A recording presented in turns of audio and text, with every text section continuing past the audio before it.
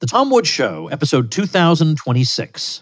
Prepare to set fire to the index card of allowable opinion. Your daily dose of liberty education starts here. The Tom Woods Show.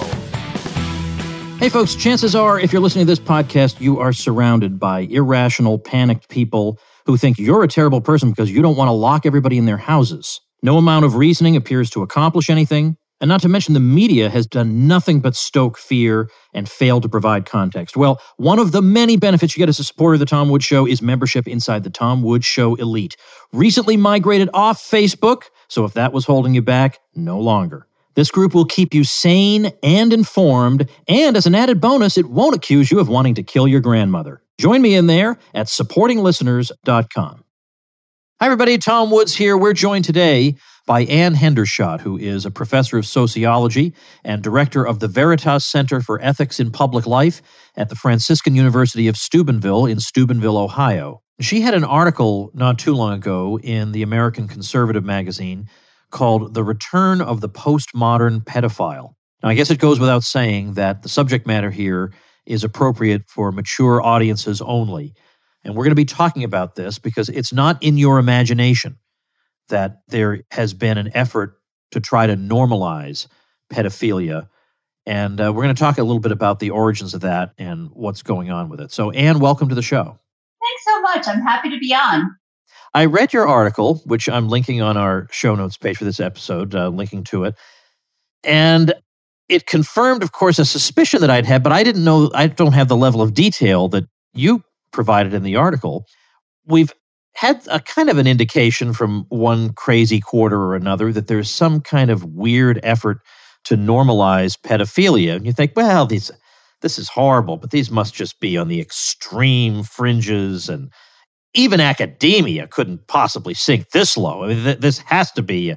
And then I read your article and I thought, doggone it, why am I giving academia the benefit of the doubt? How could I, after all these years of observing it, have been so naive? So, first of all, you use the word postmodern. I'll note, by the way, as a writer of many articles myself, that very often the headline for an article is not written by the author. But in your article, they have the word postmodern pedophile. What makes him postmodern? Well, as you know, Foucault was the French postmodernist who tried to normalize all forms of deviance related to sexuality. And so he is a member of the postmodern school, the Frankfurt School. So we kind of think of it that way. And I think today's postmodern scholars, a lot of them, they won't acknowledge that anything is right or anything is wrong. So even pedophilia can fall on a continuum of subjective ideas about whether it's right or wrong. And the postmodernists are always trying to redefine phenomenon, and sexuality is number one in many of their lives. And so I call them postmodern pedophiles because they want to change the name. And that's what the article really addresses. When you start changing the name pedophile and taking that away, the pejorative implications of such a loaded word as pedophile are gone. And so about 15 years ago, I wrote a book called The Politics of Deviance, and it's all about deviant behavior. And at that time, the pedophiles were trying to change the name pedophilia to something called intergenerational intimacy. And it was postmodern scholars on college campuses that wrote a book lauding intergenerational intimacy. And then that went away. I mean, I published that book with Encounter, The Politics of Deviance, almost 20 years ago. But now it's back. And that's why I called my article The Return of the Postmodern Pedophile, because they've disregarded and thrown out the intergenerational intimacy words, and they've replaced it with something called minor attractive persons.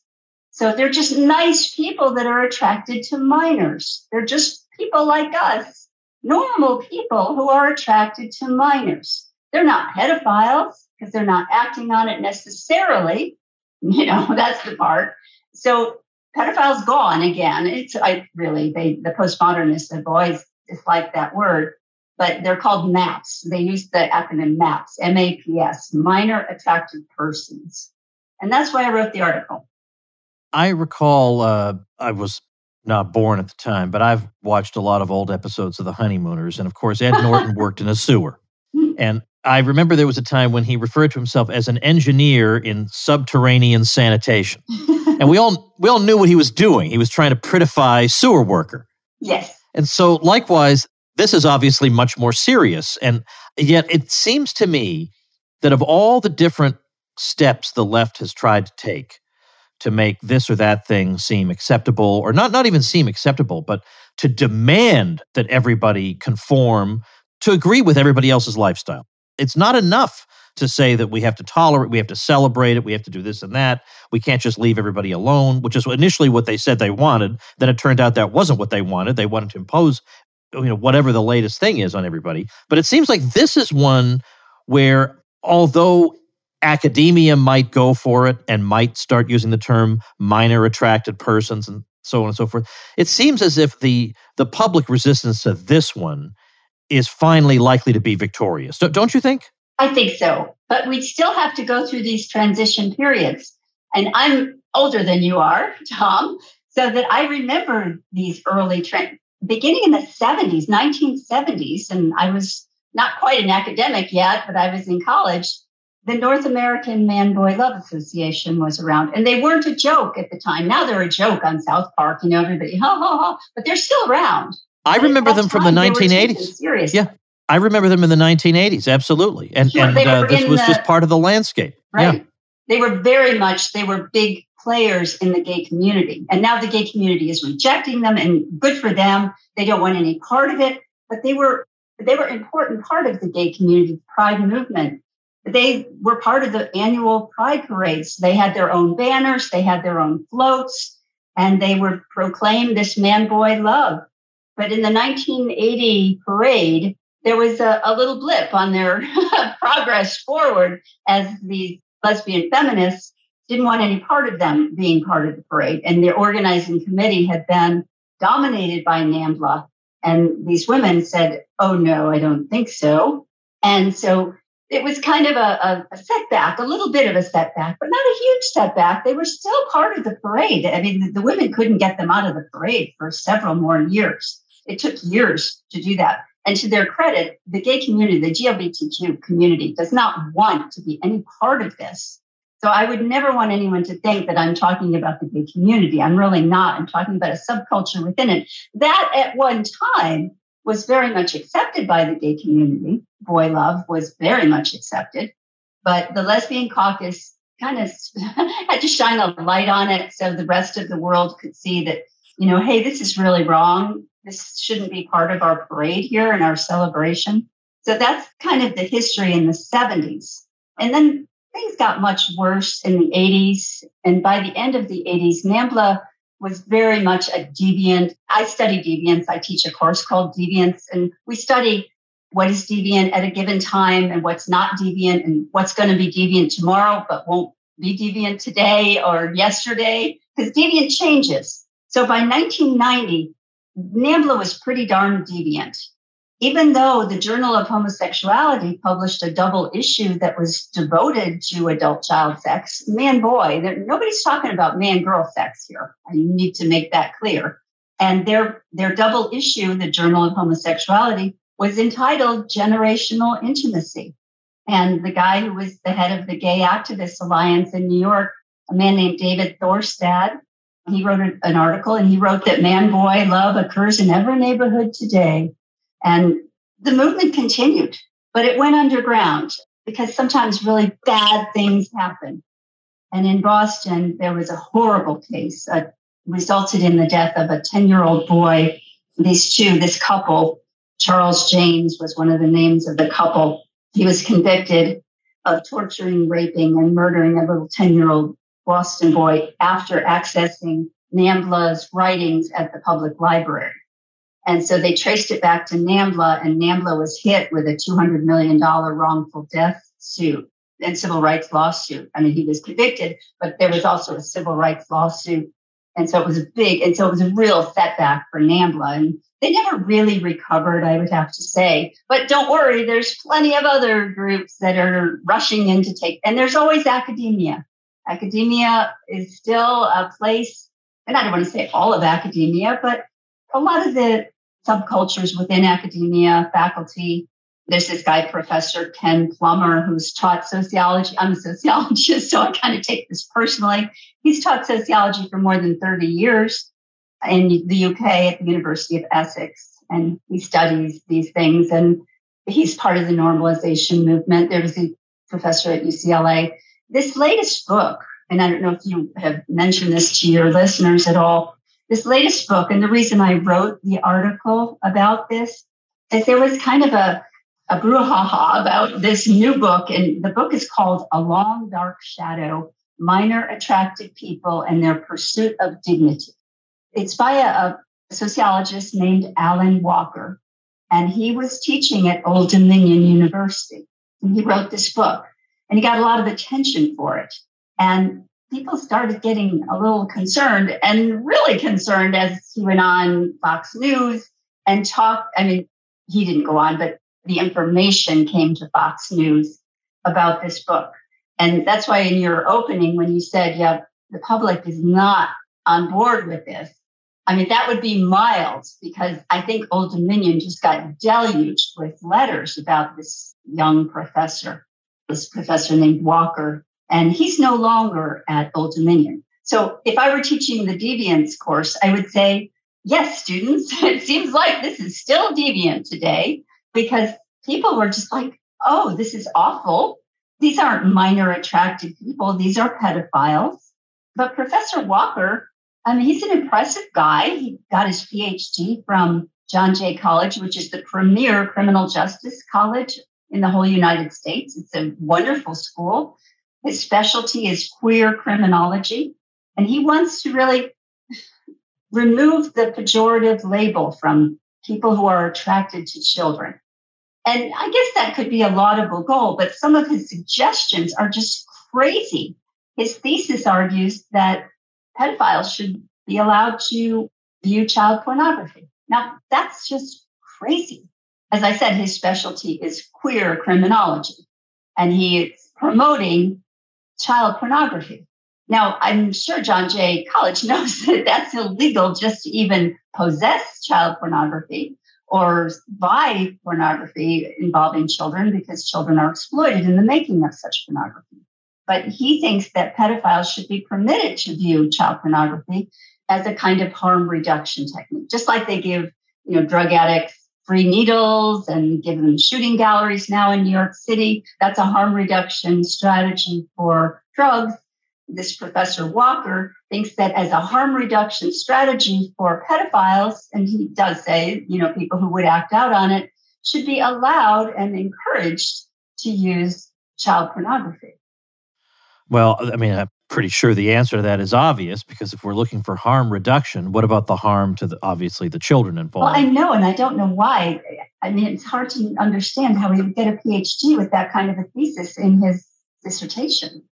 Well, it seems like I'm hearing a couple of different points of view when I go out into the fringes of social media.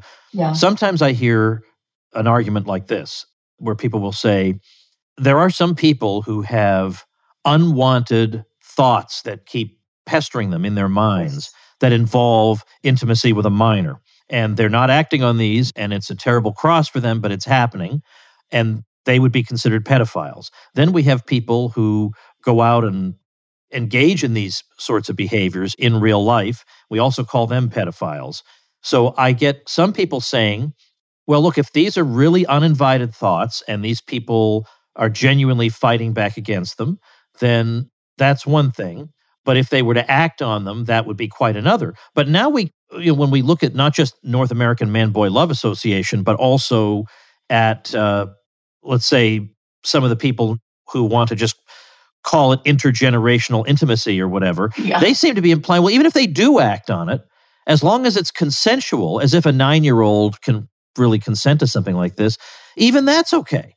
So it's like there are two different groups here. Oh, there are. Absolutely, there are. Well, the group that wrote, the academics who published this book, Intergenerational Intimacy, they promote the idea that you could act on it and that a 7-year-old would enjoy it. That's what they say in the book.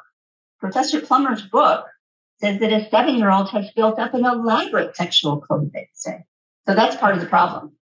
Hey, everybody, let's thank our sponsor, BetterHelp. We're heading into the new year of 2022 very soon, so why not resolve to make that a happy year for yourself by striving to overcome the obstacles standing between you and the happy future you want? There are a lot of problems people might face, like depression, stress, anxiety, that are extremely difficult, if not impossible, to overcome entirely on your own. And that is where BetterHelp comes in. I know you look on social media and it seems like everybody has a perfect life, so you feel like there's something wrong with you because your life isn't perfect. Well, I'll tell you something. My life hasn't been perfect, and I've used BetterHelp myself. They figure out exactly what you need. They match you with your own licensed professional therapist, and you can talk to that person over the phone, through video. You can send messages. No sitting in any uncomfortable waiting rooms, no long drives. Not to mention, it's more affordable than traditional offline counseling. They've got a ton of great testimonials, and in fact, so many people have been using BetterHelp that they're recruiting additional counselors in all 50 states. I want you to start living a happier life today. As a listener, you'll get 10% off your first month by visiting betterhelp.com/woods. Join over 1 million people taking charge of their mental health. Again, that's betterhelp, HELP.com/woods. So what should be done with both categories of person? So the first category is somebody who comes out and says, I don't know why I'm overwhelmed with these particular thoughts. I mean, there are people who are overwhelmed with thoughts of violent rage, I'm sure, and that they have to have suppress. Great compassion toward them because they're admitting that this is a problem.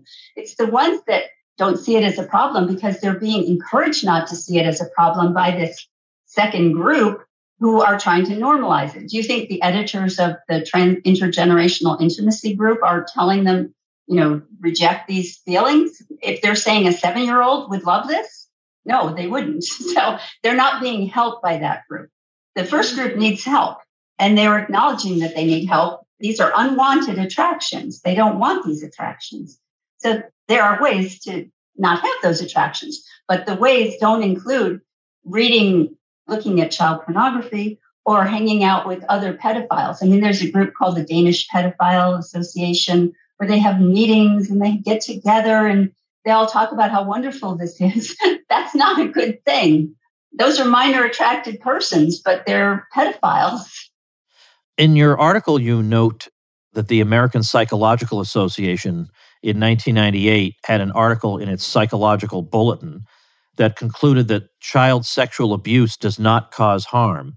And NAMBLA was quick to post what it considered to be good news on its website. Right. The APA, which is their flagship journal there, the Psychological Bulletin, they did a study of college students and they looked at those who had been sexually abused as children, and they found that they were resilient and they had been fine.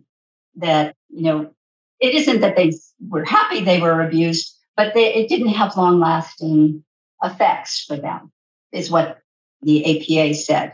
And now this study has been severely criticized, obviously, not just because of its conclusions, but because of its methods. But it was used by NAMBLA, of course, on their website to tout the good news. That's the way they put it, good news for man-boy lovers. Now, we're still talking about man-boy lovers. Nobody is saying man-girl lovers. They really aren't, because that kind of pedophilia is never celebrated. And it's still viewed as very deviant by everyone. But there is a significant segment of the population that views man-boy love as okay. And I have to say, woman-girl love is also tolerated and sometimes celebrated. Now, I've been on college campuses teaching for 35 years. And for a while, there was a play called The Vagina Monologues. I'm sure your listeners are familiar with that. It was on almost every college campus, including some Catholic college campuses. And in that play, it was written by a woman who first wrote the play. And there's a seduction scene between an adult woman, 27 years old, with a 13-year-old girl. And she's introducing her to lesbian sex. And it's written as a 13-year-old girl. And so it was presented that way for several years as a 13-year-old girl with this adult woman. They later raised the age to 16 when they were presenting the play on college campuses, because people knew that, it's really illegal to have sex with a 13-year-old. But still that play was very popular, and nobody really thought much of it except people like me who notice these things and teach about them in their deviant behavior courses. I noticed them, but nobody else did. So it's not really a blip on the radar screen when it's woman girl. It just isn't as much as it is man girl or man boy. Woman girl seems to be just fine. I didn't know until you mentioned it just now that you taught a course on deviance and on what society considers deviant, how that evolves over time. Yes, I do. What kinds of things do we learn that are valuable to know, apart from the details of this was once considered deviant, now it's normal, and so on and so forth? Are there any large scale lessons we right? conclude Like from in this? my book, every chapter is a different form of deviance, and the way I present the whole course is who's selling this, because every chapter, every form of deviance, whether it's drug abuse or alcoholism or any kind of deviance you can think of, even smoking. Smoking was once very cool. And then that became defined as deviant. We call that being defined up. And who did that? Well, the Surgeon General, insurance companies, people started getting healthy. So that's what, and driving drunk. I'm very old. I remember when people drove drunk and they didn't really get in trouble, even if they had an accident, because we didn't think of driving drunk until MAD came along, Mothers Against Drunk Driving. And so they were the people who helped define that up as deviant. Now, the people who are defining drug abuse down now, like in New York City, harm reduction methods, we look at who is doing that, who's selling this new definition of deviance. Now we look at drug abusers as victims. They're victims of fentanyl and victims of pharmaceutical companies. We don't look at them as offenders anymore. And I try not to make a lot of value judgments, but I find the course just fascinating. This used to be a very popular course on all college campuses. It still is on my campus, but a lot of them got away from it. A lot of colleges did, because you're not really supposed to call any behavior deviant anymore. It's all subjective in this postmodern world. Nothing is deviant really, except for people like me who think there is deviance in the world. I'm the deviant. That's true. That's the problem. Yeah, that's right. They don't like the word, but they definitely, let's say the opinion molders, they certainly like the concept because they're very happy to classify whole groups of people. Trump voters? Yeah, nobody has a problem classifying Trump voters as deviants. Right. Absolutely. Any conservative, anybody who's pro-life, they're the deviants. So I find this area so fascinating. When I was in college, as I said, in the 70s, it was the most popular course on campus. And at Yale, a professor from there said, we shouldn't teach this anymore. And he wrote a whole article, and it says, the death of nuts, sluts, and perverts. That's what kids used to call that course. It was the course in nuts, sluts, and perverts, because you study sexuality, you study perversions, and you study mental illness, forms of mental illness. And so they made fun of it. And so the course disappeared on a lot of campuses. So by the time I wrote my book in 2001, it's published with Encounter Books. I was grateful to them for publishing it, but there were no more courses that really wanted to use it in their course because deviant behavior was disappearing on college campuses. You just couldn't have a course that called anything deviant. Yeah. Everything's normal now.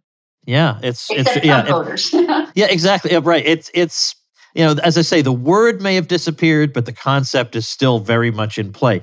I'm curious because you mentioned with regard to drunk driving, you mentioned, because I remember very distinctly that Mothers Against Driving Drunk, they had a very substantial organized campaign against that. And then, of course, when it comes to gay marriage, well, obviously, again, the LGBT community has a very, very significant amount of political organization.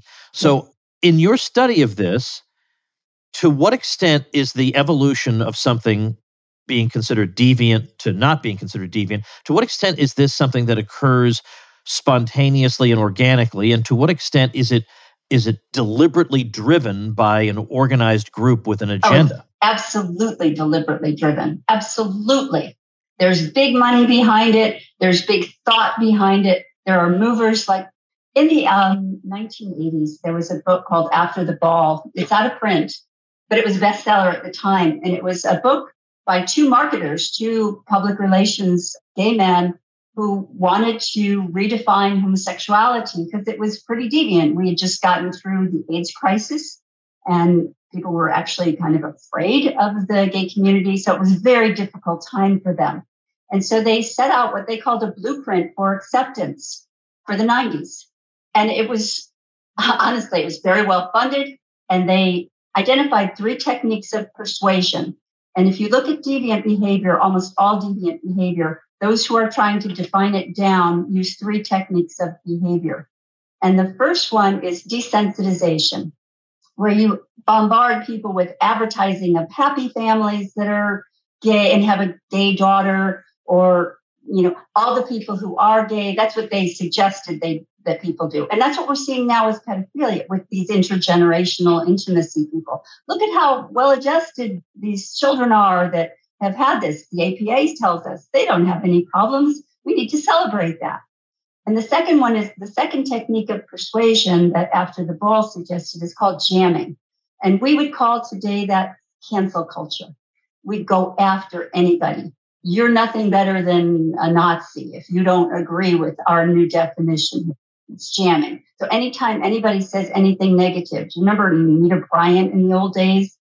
Oh, she was yeah. on Miss America, and she said something about Steve can't marry Steve. I don't know. It's Adam and Eve, not Adam and Steve. Yes, she was ridiculed and humiliated and marginalized. She was jammed. Anybody who did anything like that would be jammed.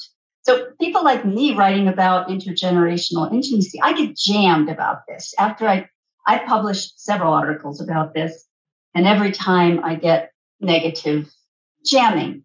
Sometimes they'll write to the president of my university. In the past, I used to be at the University of San Diego, and the professor from UCSD complained about it, that I was, lumping too many people together.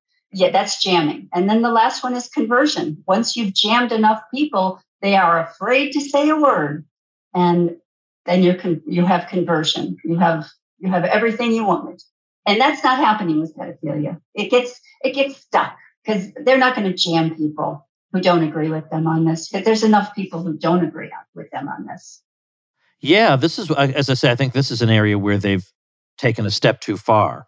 And if anything, that phenomenon will occur to them. I mean, this is the kind of crime where you regularly hear ordinary individuals without a violent bone in their bodies saying, well, I know what I would do with somebody who did that. Oh, you're absolutely right. And even in prison, pedophiles don't do well in prison. There was a priest, Father Dan from Boston, who had abused many children in his role as a priest in Boston. And he didn't last very long at all in prison. He was murdered almost immediately. Pedophiles are hated even by the hardcore of the hardcore. Yeah, they are.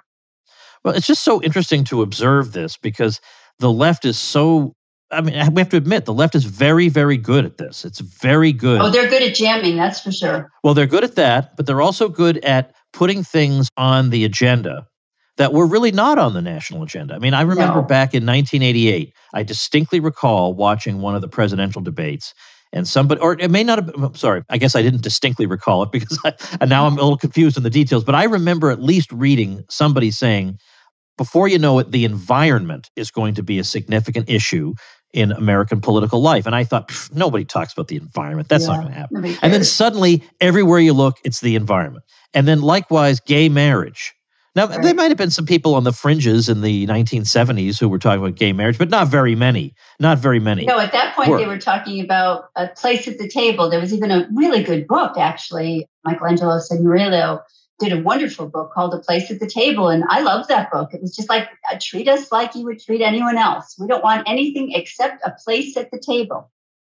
And it was the Clintons. The Clintons said, well, marriage is one man and one woman. And then all of a sudden, the Clintons believed the exact opposite of what they had just said they believed 10 minutes earlier. That is an astonishing phenomenon. Well, that is and yet all it seems driven by money. There's money behind all of that. You look at the Arcus, and that's something I study.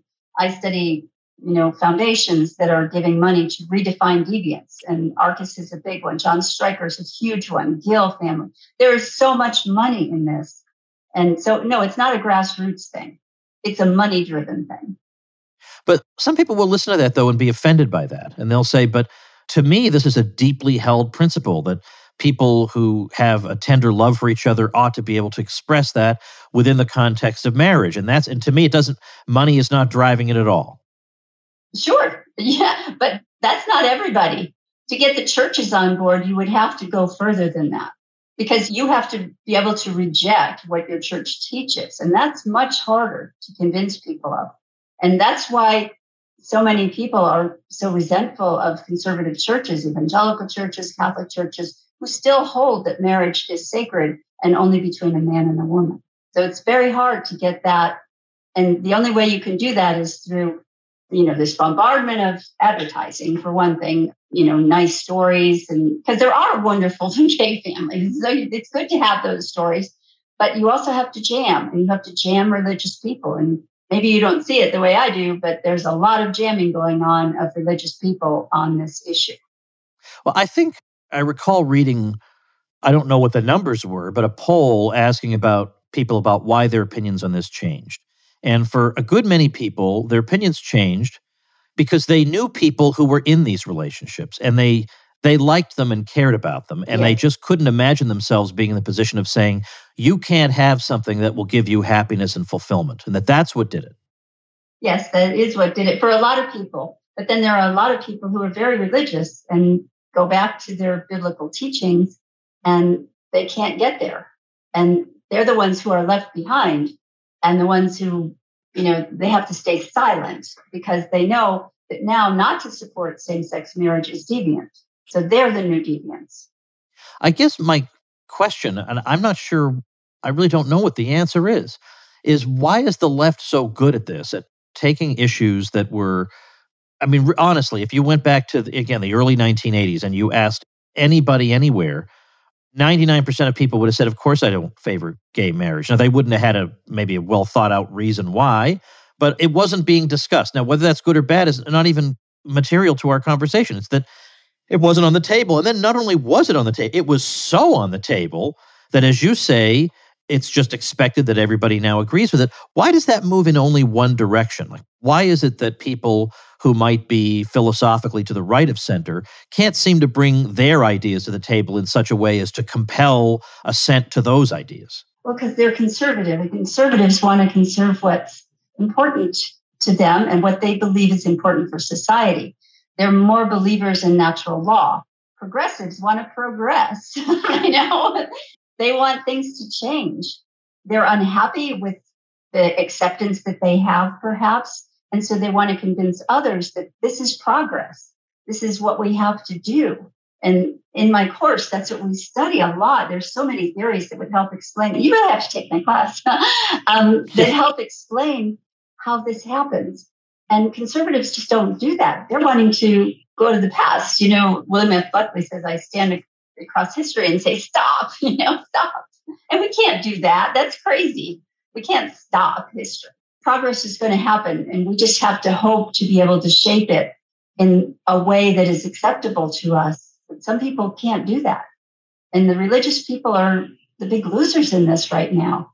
Although I think abortion is right around the corner here, this discussion about abortion, and the progressives could lose a little bit here. I just signed an amicus brief in favor of Dobbs. I'm a pro-life person. I'm Catholic. And I think abortion is becoming defined as more deviant than it was a month ago. A few years ago. This is a form of deviance that was very deviant in the old days. And then it became, a sacred right. And I think it's becoming maybe a little deviant again for even the pro-choicers.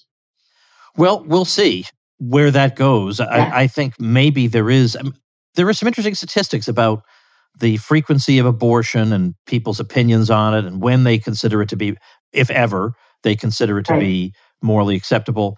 Your book, though, The Politics of Deviance, apparently is still in print? It is, yes. And these days, a book from 2004 still being in print is a rarity. I know, thanks. Yes, it is. I just published a new one called The Politics of Envy. And there's a lot of this in there, too, because the envy plays a role, too, in the redefinition of deviance. Well, I wasn't aware of that. I'll have to take a look at that. Maybe we'll have to talk about that sometime. Have another conversation. But I'll link to, as long as the book is still available, I'll link to the Politics of Deviance. I think you can get it for like $1 or $2 on Amazon because there's a lot with of used. Yeah, right. I mean, there's a unbelievable cornucopia of used books at our fingertips these days, given the technology. But it is still in print. You can still get the hardcover, I think. Maybe the paperback. I see both of them here on Amazon. So I'll link to the book, The Politics of Deviance, and I'll link to your article on the postmodern pedophile. Put both of those up. This is episode 2026, so tomwoods.com/2026 is where you can find all that. Well, let me check out your new book, and maybe we can have another conversation sometime soon. Okay, thank you, Tom. All right, everybody, remember that the podcast is only half of the Woods experience here. You got to also get the email. You may say, Woods, the last thing I want is more email. My goodness, child, you haven't seen the Woods emails. If anything, you're going to say, I'm not getting enough Woods emails. Well, I'm doing the best I can. But hop on my list. You're going to get a lot of great material, particularly material that will get you through this insane time we're living through. And you can hop on there. Right at the top of the screen, tomwoods.com, you'll see a red button, sign me up. You can do that. You can go to chartstheyforgot.com and get my free ebook, COVID Charts CNN Forgot. Lots of great stuff. I give you a nice goodie when you join the list. So go ahead and do that. Make sure you don't, if you're running an ad blocker or something, then you can't sign up for the newsletter. So you got to suspend that temporarily so that you can enter your information and I can start sending it to you. And then you'll say, I am getting almost the full Woods experience here. I'm getting the podcast, I'm getting the newsletter, and then someday you'll take that plunge and say, I belong in that private group Woods has, and then you'll go over to supportinglisteners.com and join that private group and be part of the inner circle that we have there. But one step at a time. Hop on the email list over at tomwoods.com or at chartstheyforgot.com or at aociswrong.com. I'm particularly proud of that one. And you get a nice ebook, because what else do you get from Old Woods? You'll enjoy that newsletter. So go do that, and I'll see you tomorrow. Become a smarter libertarian in just 30 minutes a day.